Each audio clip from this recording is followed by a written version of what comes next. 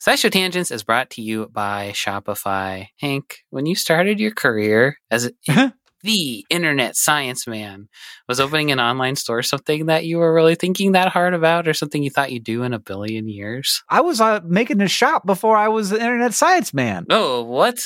That was the first thing I did. I was that first. Wow, I got to learn my Hank history. How did that go for you? Good. Here's what I'll tell you. Like the part where we start selling a thing and you get to see the number go up is so exciting. And when it's just like you by yourself, you got to be careful. But luckily, Shopify has all kinds of little tools to help you with that, to help you with increasing conversions, to help you with managing orders, with customer support, with all of the stuff. Because it's I don't know. It feels like the industry standard. And so there are all kinds of plugins that you can use to make your Shopify work for you in particular. That's right. Shopify is a global commerce platform that helps you sell at every stage of your business, from vlogging in your parents' basement to treading the boards of Carnegie Hall. Now, it was my basement. It was my basement of my own home that I was renting the downstairs of. If you say so. From your first sale to your 1 millionth, Shopify is here to help you grow. And they've got a proven track record, my friends. Shopify powers 10% of all e-commerce in the US and powers entrepreneurs in 175 countries. They have, as Hank mentioned, the internet's best converting checkout, 36% better on average compared to other leading commerce platforms. And they have award-winning customer service, because businesses that grow with Shopify. You can sign up for a $1 per month trial period at shopify.com/tangents, all lowercase tangents. Go to shopify.com/tangents now to grow your business, no matter what stage you're in. Shopify.com/TANGENTS, all lowercase.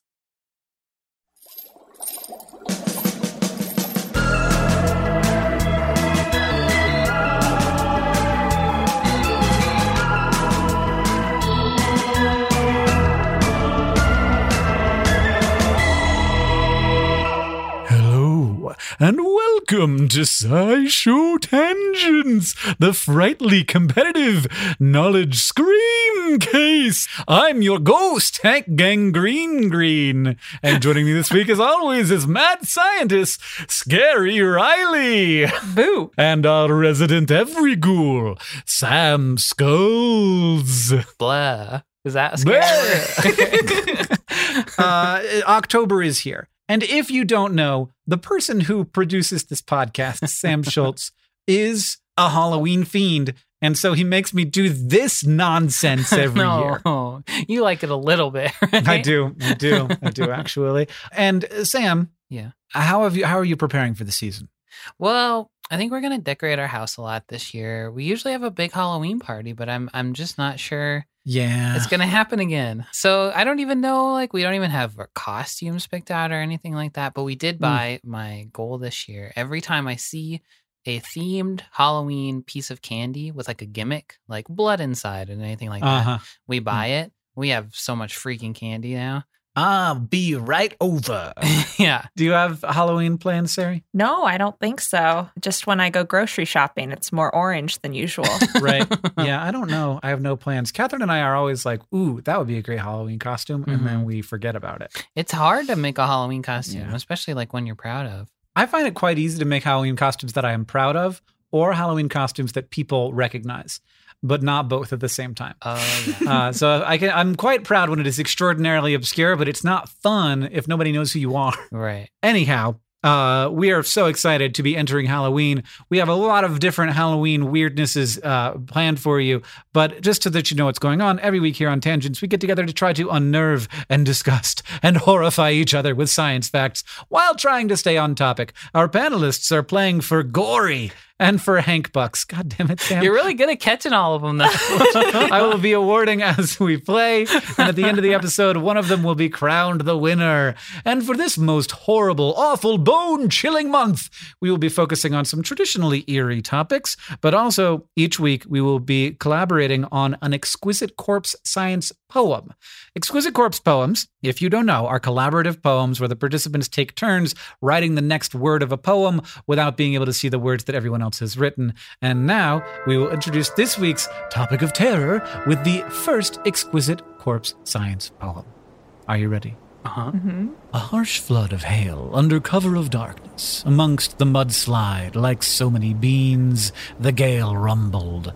The looming downpour, as if some tremendous creature, ghostly echoes screaming within a spectral ball lightning. The headless horseman crashed chillingly amongst the crypts. Lightning wailed betwixt the gloom, ushering the thunder. The deluge-soaked Dracula, surrounded by thunder snow. The anti-cyclone crashed like a bolt beyond darkness. Oh. So the topic for this week is storms. That was quite an Exquisite Corpse poem. Yeah. It Yeah. got the ambiance of a storm, and it got Yeah. the lack of specificity of a storm, too, I feel. It did not get the really sort of rhyme of a poem. Well, that's a hard part, okay? So Yeah. traditionally they don't rhyme, but we can figure out a Right. way to make them rhyme, perhaps. Maybe we could. Okay, Yeah. that's our new challenge. We're going to perfect Exquisite Corpses by the end of this month. Yeah. Sari, what is a storm? So a storm, you know it when you see it.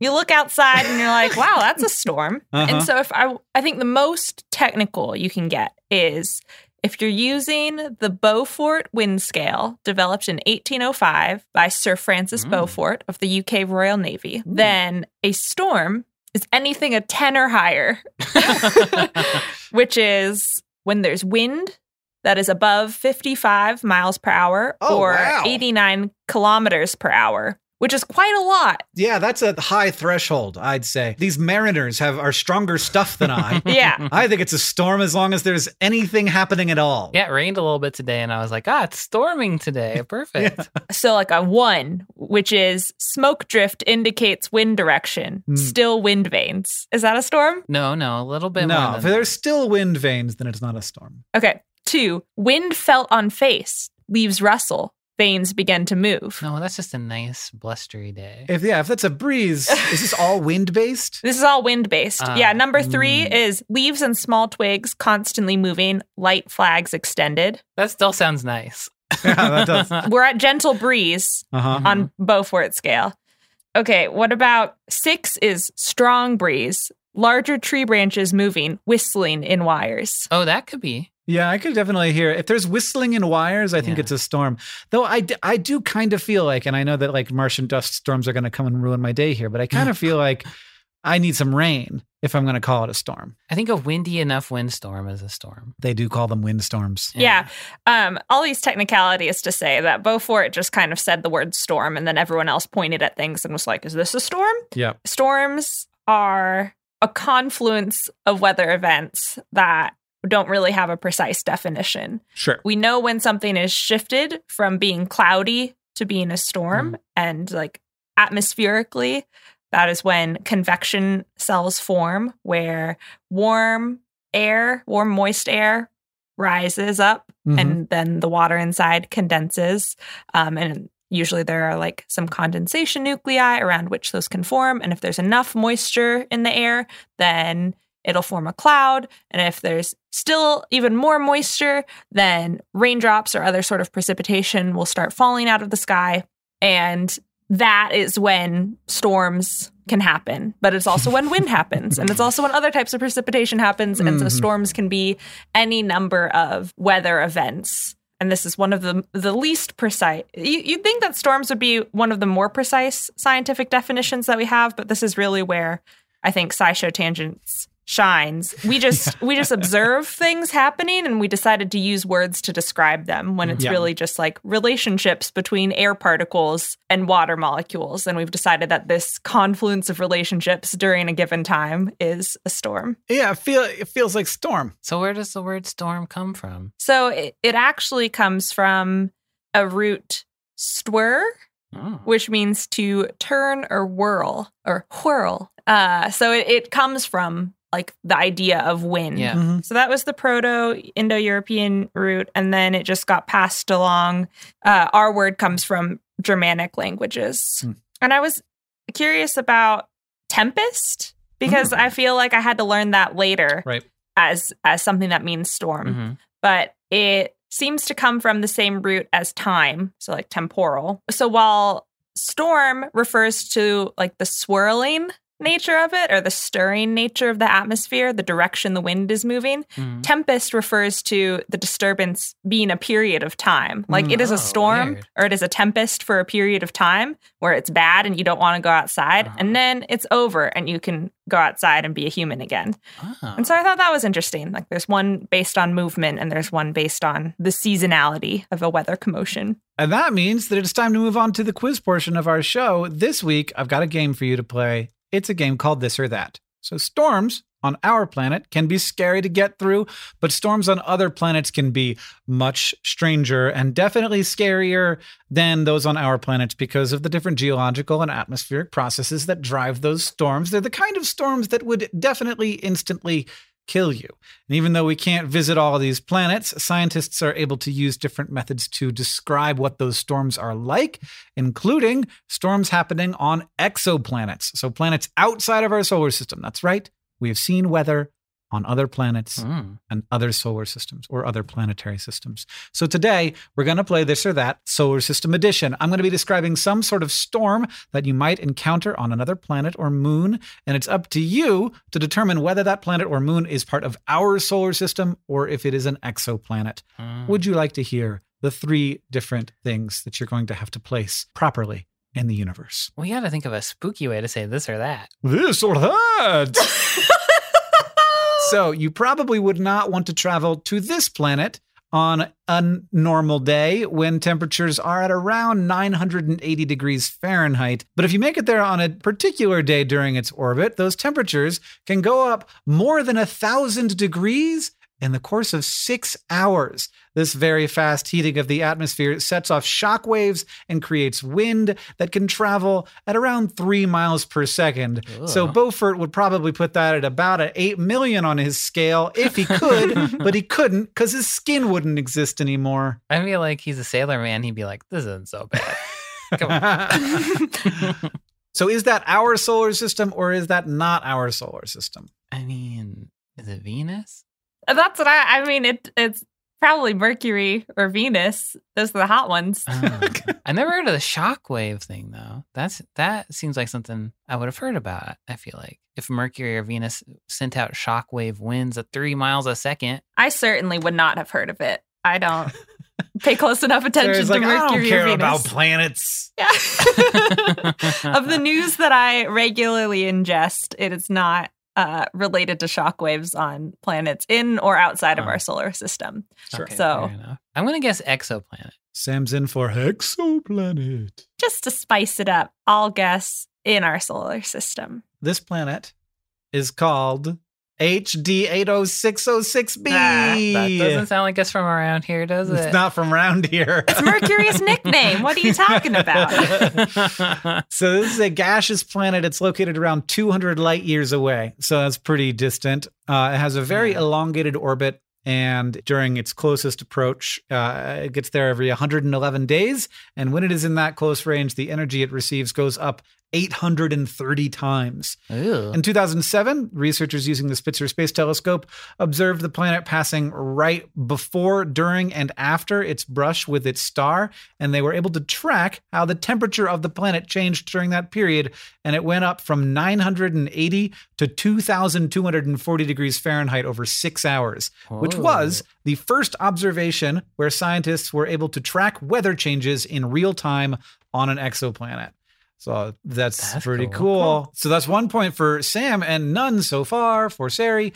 And question number 2. If you hike across this moon, you will probably make a few pit stops at its lakes, which might be very picturesque. These lakes are the byproduct of a hydrologic cycle, just like we have here on our planet, except instead of water, this moon cycles hydrocarbons like methane and ethane. So very cold, big pools of hydrocarbons. These lakes might be the product of rain that gets its start with ice volcano eruptions, which release hydrocarbons into the atmosphere, where they can then condense and fall slowly to the ground as rain. Methane and ethane lakes. Is it our solar system or some other solar system? This I have read about because we just did an episode on volcanoes and I was reading about cryovolcanoes. But I think they are both within our solar system and outside of. Yeah, this feels more like something that I've heard about here in all of the news that I intake about exoplanets, which is probably more than the normal person because of my job. Yeah. I'm going to say it's an endoplanet. Is that how you'd say it? Endomoon? Okay. Yes. I agree. I think it's like Saturn or Jupiter or Neptune or something. You are both correct. It is in our solar system. It's Titan, the largest moon on Saturn. It has a number of liquid hydrocarbon lakes distributed around the planet, and according to the Cassini spacecraft and its radar data, some of them are more than 300 feet deep, which makes Titan the only other body in the solar system with stable liquid on the surface. These lakes are full of methane and ethane, which are gases here on Earth, but they condense into lakes on Titan thanks to cold temperatures. The existence of these lakes, however, is still an ongoing mystery, as something has to be replacing the methane that would otherwise be broken down by sunlight. This has led scientists to hypothesize that Titan might have cryovolcanoes or ice volcanoes that erupt these hydrocarbons into the atmosphere.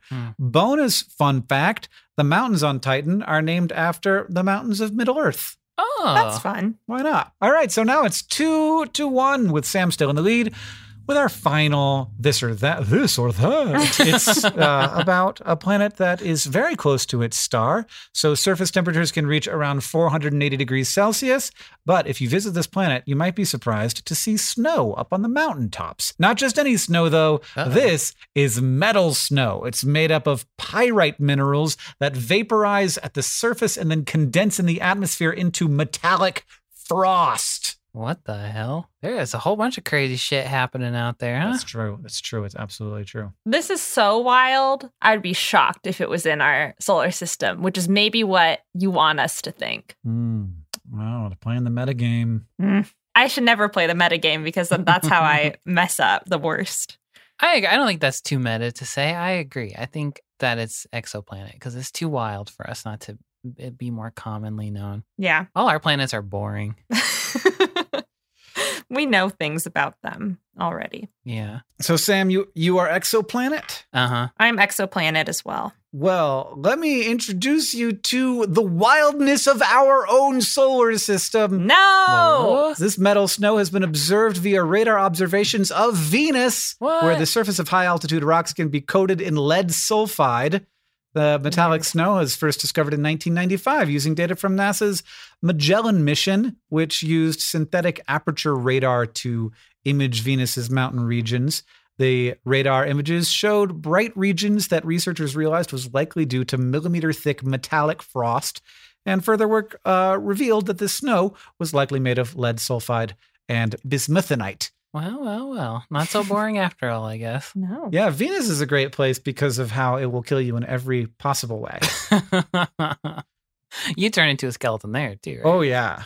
Yeah. And then you'd be coated with shiny lead sulfide, so you'd be a fashionable skeleton. Yeah, shiny skeleton at the top of a mountain, except that probably your bones would also dissolve faster than the lead would be deposited on them. Bummer. Sorry about your bones. So, the scores as they stand right now, Sarah with 1 point and Sam with 2. Next up, we're going to be taking a short break. Then it will be time for the Fact Off.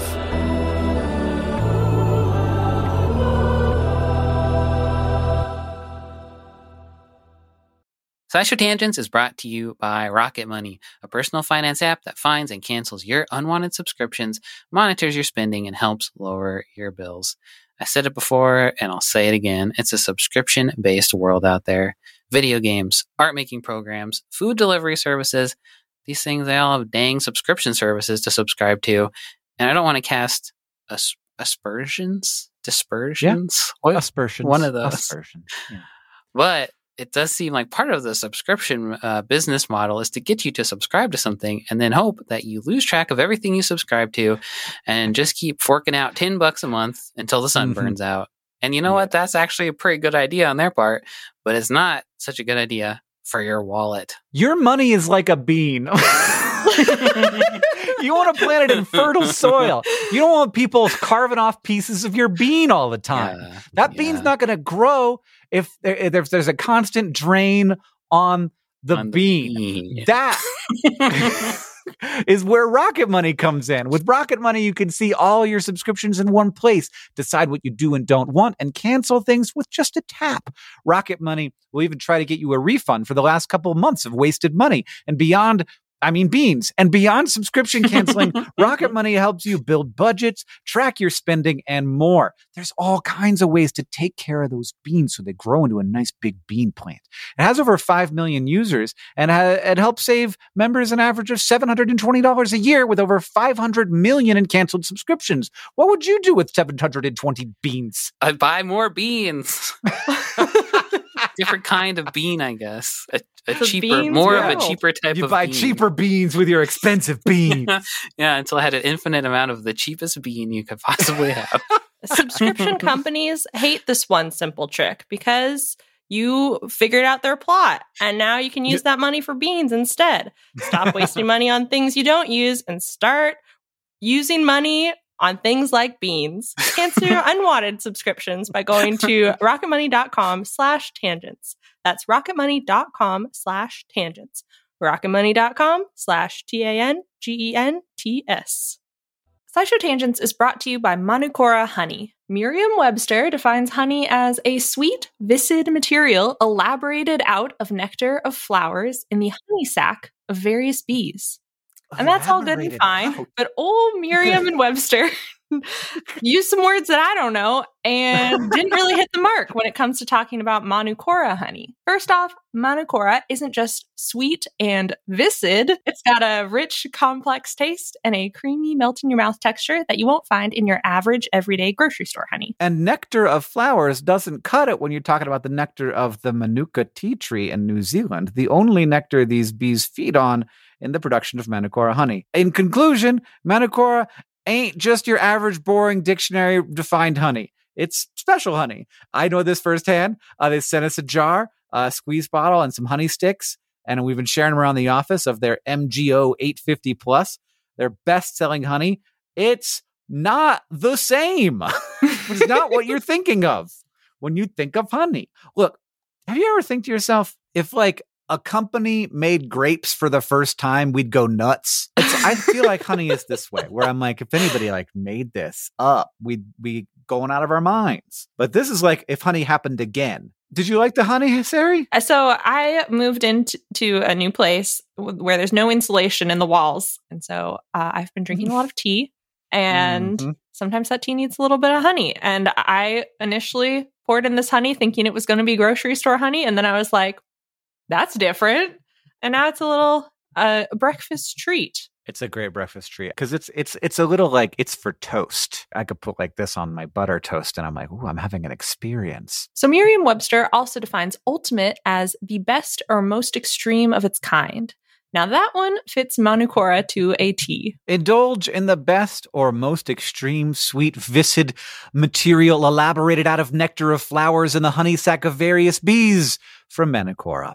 If you head to manukora.com/tangents, you can get $25 off their starter kit, which comes with the MG 850 Plus Manuka honey, a free travel pack of honey sticks, a free wooden spoon, and also a free guidebook. That's manukora.com/tangents to get $25 off your starter kit.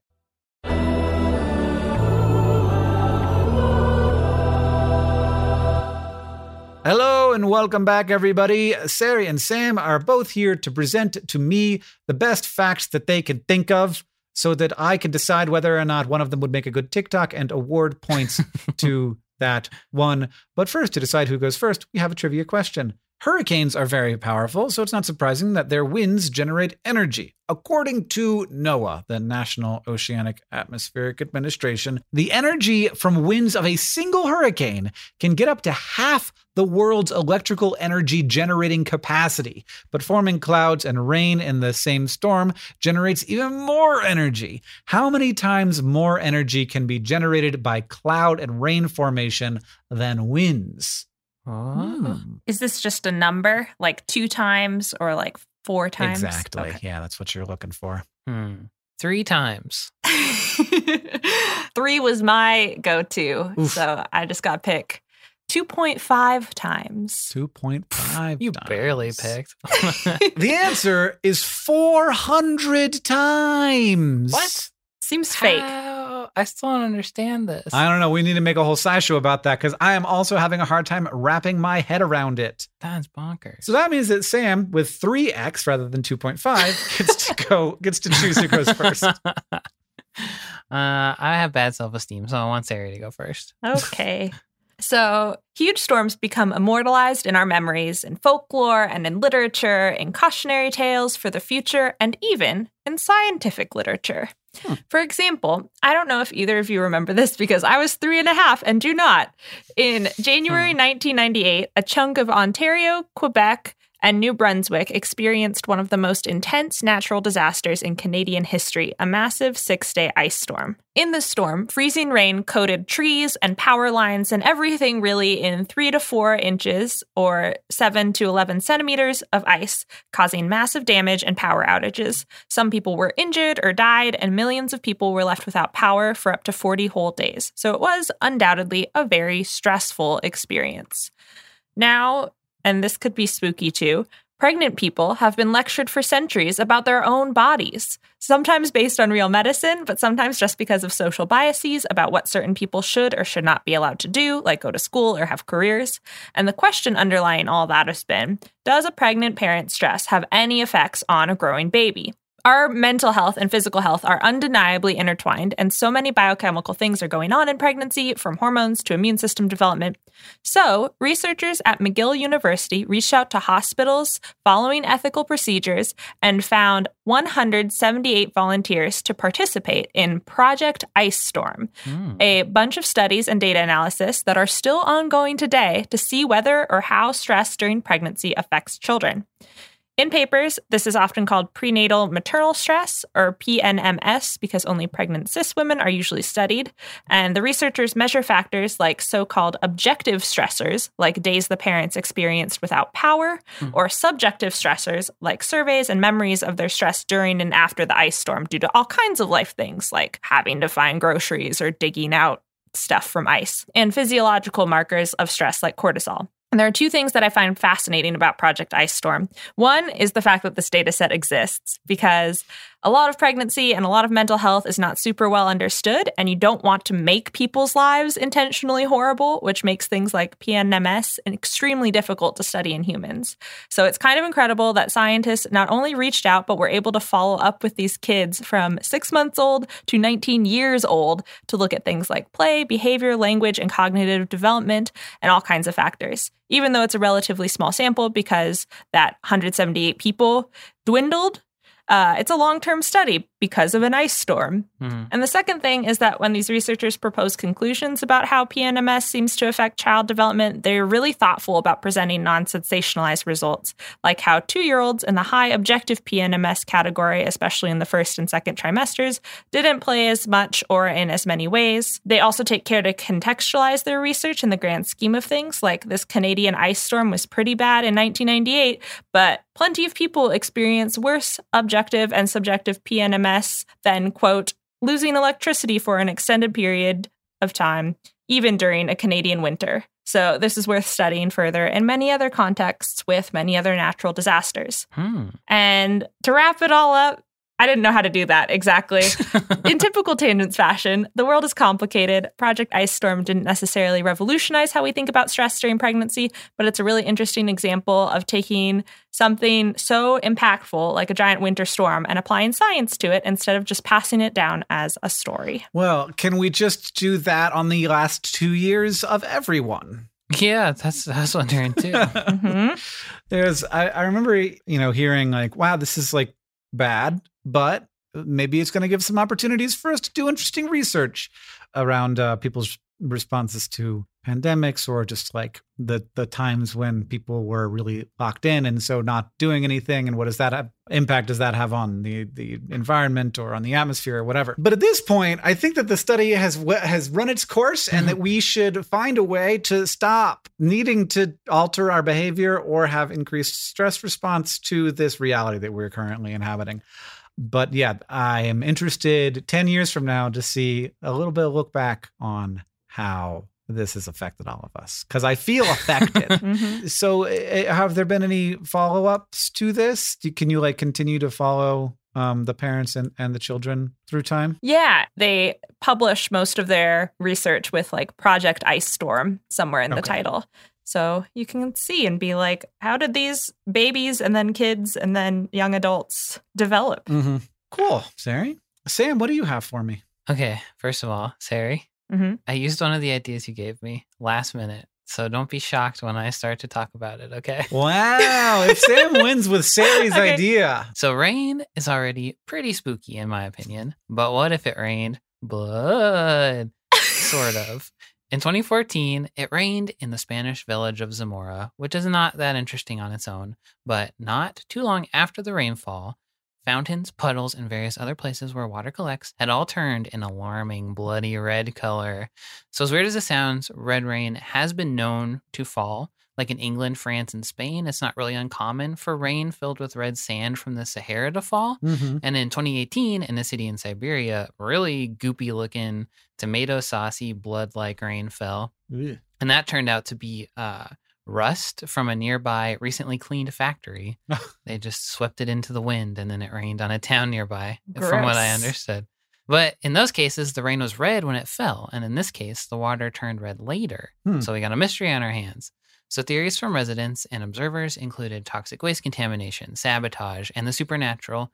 But one resident collected the water and observing it until he noticed that there was some sort of grime coating the containers he was keeping the samples in. And that grime seemed to be the thing that was actually causing the red color. It was like reflecting the red color into the water. So he sent the samples off to the University of Salamanca, where the water was studied more closely and found to be filled with Haemococcus pluvialis, which I think hemo means blood, correct? Mm-hmm. So there you go. And that is a species of green algae. And then when this algae is in an environment that's too bright, too salty, or just not up to the algae standards, it fills itself up with a red compound, which is like a defense mechanism against UV radiation, I think, mainly. A similar species is responsible for red tides, which is like a big red ocean-based algal bloom Mm-hmm. that's usually caused by gross stuff like too much sewage in the water, and it can be toxic to marine life. But red tides are pretty common because we do lots of nasty stuff to the ocean. But these red rains are extremely rare. There's like 2 other recorded ones I could find. I think they're both in India too. So that's what's causing the red water, but it didn't really solve the mystery all that much because these algae live mostly in North America and Northern Europe and nowhere anywhere near the town of Zamora.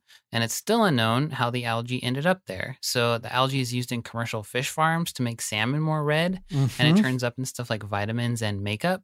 But no one ever fessed up that they like lost a bunch of this to the wind or anything like that. So they never pinpointed why what this happened and where it came from. So like the rain fell, Uh-huh. it got red. It turns out it was a bunch of red algae, Yeah. but nobody knows where the red algae came from. It's never happened before, never happened since. Yeah. And not in the same town. Yeah. It's never happened since, I don't think. And it definitely never happened in the same town. So who knows? Some people think it came from all the way from North America. It blew over. So it was in the rain when it fell, and then it was like, wee, when it landed.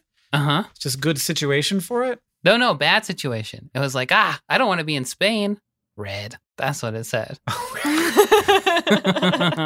I don't know, man. Microbes, they do go a long way. They travel I around guess a lot. so. It's just one little planet to them. They can go everywhere.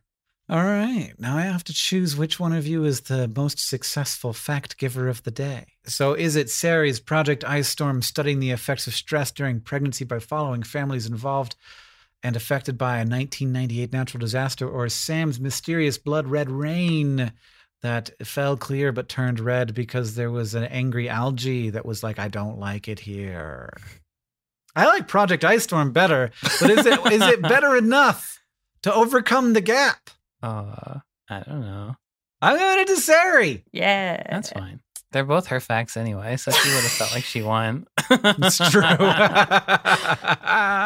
That leaves us with the final Hank Buck scores. Sari with 5 and Sam with 4. And that means it's time to ask the Science Couch, where we've got some listener questions for our couch of finely honed scientific minds. This one is from @athorned-rose3. Why do before and during a storm some people get headaches? I have no idea. I didn't know this was a thing. Yeah. Barometric pressure is all I gotta say. Mm-hmm. Is that right? Oh, that was truly all you were going to say. Yeah. Yes, but that mostly. It's achy throughout the body. Yeah. So like headaches as part of it, but also this ties into joints aching too. Yeah. You hear about like, there's like old cowboy gets his knee hurts. He's Mhm. like, there's a storm coming. Yep. Yeah. So the reason there's the achy knees, the achy heads, is because of barometric pressure or air pressure changing. It's not something that the average person really thinks about, or at least I don't think about it. It's like the fact that the air is pushing in on me and pushing down on me constantly. Mm-hmm. And the only times that I've really noticed it are when you change in elevation very quickly. So if you're like at a lower elevation and then you hike up a tall hill over a day, or like drive somewhere different, then you can sense that it's like harder to breathe, or it might be different to cook at a different elevation. But the thing about storms is that they blow in so quickly. Like the atmosphere is so turbulent that it can cause a local shift in barometric pressure that is big enough for our bodies to notice, even if we don't physically move anywhere. And so there's this folklore, or like there's this idea that this is worse in like cold, dry places, but really it's been found anywhere people can live, from like across cities in the United States, across cities in the world. Studies have shown that this achy effect happens wherever you live, because there's going to be a normal for where you live, and then there's going to be an abnormal, which is when a storm rolls in. There's going to be a change in pressure. Mhm. And so when that pressure changes, specifically it lowers. A storm is a low pressure system because the warm air is rising, leaving fewer air particles around where people are, like at the elevation of the surface. So it's low pressure. And specifically that affects areas in our body that have cavities involved. So like your nasal cavities, your sinus cavities, your ear cavities all have channels in which there's air and like fluid pockets, and that all needs to be balanced. And so when that pressure gets altered for whatever reason, like in the way that you might have to like pop your ears in an airplane, then it can cause like a sinus pressure and a headache. Migraines are a whole separate beast of, we don't understand exactly why, but it's been shown that pressure changes or humidity changes can affect those as well, like perhaps affecting the amount of mucus produced by certain cells, which adjusts the amount of pressure on various parts of your skull tissue and whatnot. And it might also be because blood pressure in your brain is really sensitively monitored. So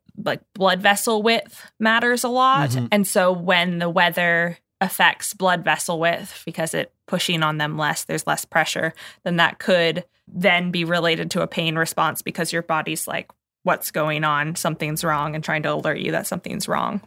That's pretty much it. It's just like anything, things swell and get uncomfortable, or fluids are imbalanced, or air pockets are imbalanced, and that can happen with tissues all over your body, from your noggin to your knees, and you just feel bad.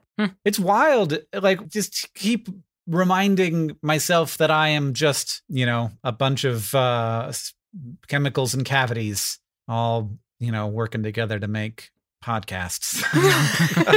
Bunch of wet tubes. Just a bunch of wet tubes making podcasts. If you want to ask the Science Couch your question, you can follow us on Twitter at SciShow Tangents, where we'll tweet out the topics for upcoming episodes every week. Thank you to at Orion Amadala, at Mystical Elven, and everybody else who tweeted us your questions for this episode. If you like SciShow Tangents and you want to help us out, you could do that in a couple of ways. You can go to patreon.com/SciShow Tangents to become a patron and get access to things like our newsletter and our bonus episodes.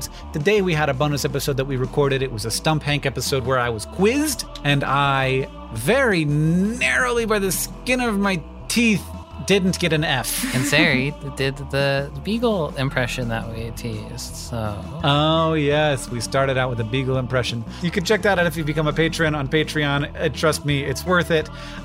You can also leave us a review wherever you listen. That's really wonderful. I love to read them, and it helps us know what you like about the show. And also, I've heard is good for some algorithm somewhere. Finally, if you want to show your love for SciShow Tangents, just tell people about us. Thanks for joining us. I've been Hank Green. I've been Sari Riley. And I've been Sam Schultz. SciShow Tangents is created by all of us and produced by Caitlin Hoffmeister and Sam Schultz, who edits a lot of these episodes along with Hiroka Matsushima.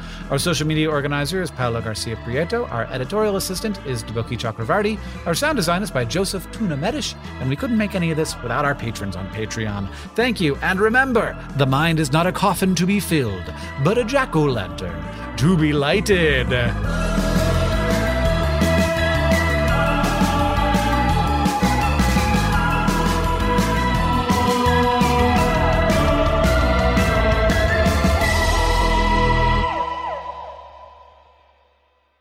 But one more thing.